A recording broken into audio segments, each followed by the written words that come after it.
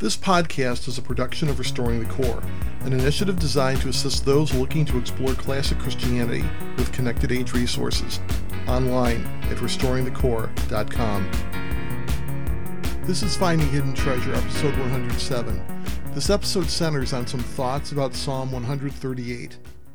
Here in the United States, at the time of this recording, we are about to celebrate Thanksgiving. I thought it might be helpful in our year of biblical literacy to reflect together on a brief psalm centered on thankfulness to God. To help me in this, my wife has agreed to read the verses of this psalm. I will supply some commentary between each verse. Let us pray. Holy Lord God, I pray that this reading and reflection will show your glory to those who listen and follow along. Hear us. In the holy name of Jesus we pray. Amen. Psalm 38 of David, verse 1. I give you thanks, O Lord, with my whole heart. Before the gods I sing your praise. Note that David is giving thanks to the Lord with everything he's got. It falls right in line with how we are to behave in regard to the God who made heaven and earth.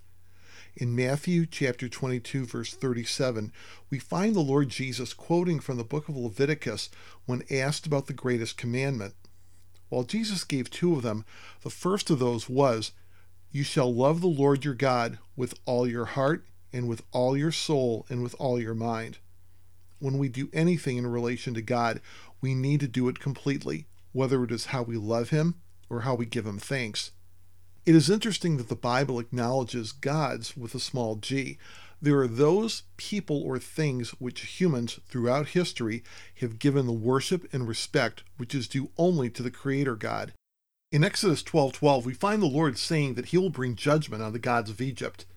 In verse 1 of this psalm, we find David, in essence, taunting all of these pretenders by singing praises in front of the pretenders to the one true God.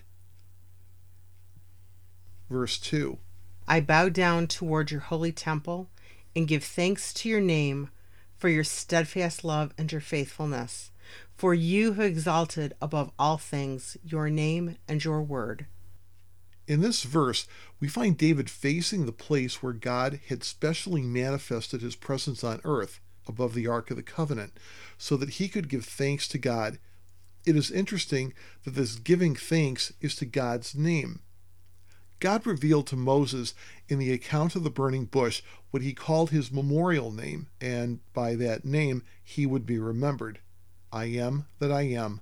Even in everyday speech, we connect a person with his or her name. For example, to slander someone is said to be ruining someone's good name. David is clear in this verse that he is giving thanks for God's steadfast love and his faithfulness. This steadfast love is, in the Hebrew, Hesed, God's covenant love to his people. God's faithfulness is demonstrated to us in such texts as Hebrews chapter 13, verse 5, in which God tells us that he will never leave us or forsake us, the essence of his faithfulness to us. We are also given a sense of God's priorities in this verse. Look what he's placed in the highest place, his name and his word. It's no wonder that when we look to the Lord's Prayer, the first request is not for our needs, as important as those might be. It is rather that God's name will be regarded as holy. Verse 3. On the day I called, you answered me. My strength of soul you increased. In this verse, we find David calling out to God. It is very reminiscent of one of the Bible's earliest references to prayer, found in Genesis chapter 4, verse 26, that says, "People began to call upon the name of the Lord." The Lord does hear our prayer immediately, and yet will supply us with the answer at the right time, his right time. I like the way that the New American Standard Version translates this verse. You made me bold with strength in my soul. Boldness for Christ and boldness in Christ is God's gift to his people. Verse 4. All the kings of the earth shall give you thanks, O Lord, for they have heard the words of your mouth. It is interesting that David recognizes that he will not be the only king giving God thanks. Somehow, the news of who God is would spread to the non-Jewish peoples as well. Rulers of the earth will give thanks to God. It is gratitude expressed to God because the word of the Lord has come to them as well. Verse 5. And they shall sing of the ways of the Lord, for great is the glory of the Lord. Like David does in verse 1, these kings of the earth will not just say their praises, but sing them. These praises are quite fitting. We know this because of the opposite of these things mentioned by the Apostle Paul in the first chapter of his letter to the Romans.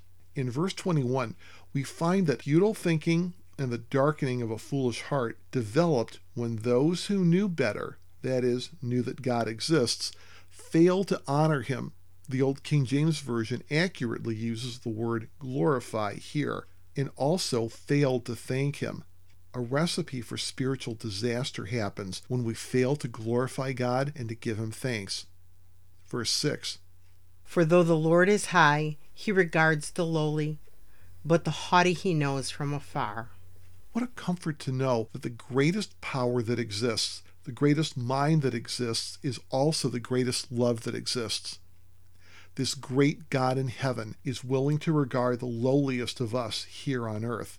As a 17th century British minister Thomas Goodwin reminds us in his classic book, The Heart of Christ, Christ in heaven is not aloof from his people here on earth. He's closer than he's ever been. Yet those who are great in their own eyes are not great in God's eyes. Verse 7. Though I walk in the midst of trouble, you preserve my life.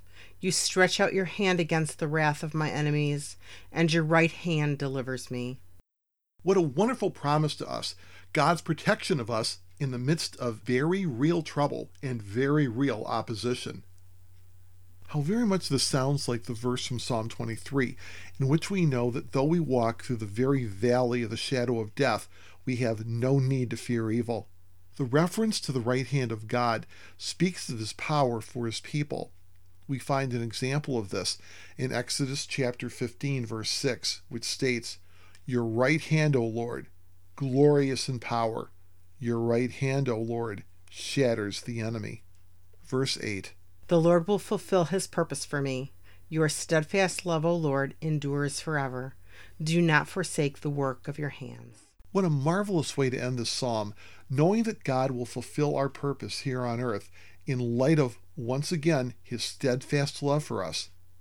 It is true of the Psalms that so many of the themes we find are repeated throughout. This is no exception. We only have to turn back 2 Psalms to Psalm 136 to find the repetition of the phrase, his steadfast love endures forever. Lastly, we find David's prayer is ours as well, that God would not forsake his own handiwork in us. We know that God will not forsake his people, yet we find instances here and in the Lord's Prayer and in Daniel's prayer in Daniel chapter 9 that though an event is certain to occur, we find biblical warrant to pray concerning that event. According to the pattern of Scripture, we are called to not only pray for things that are uncertain from our perspective, but also those things that are certain as well.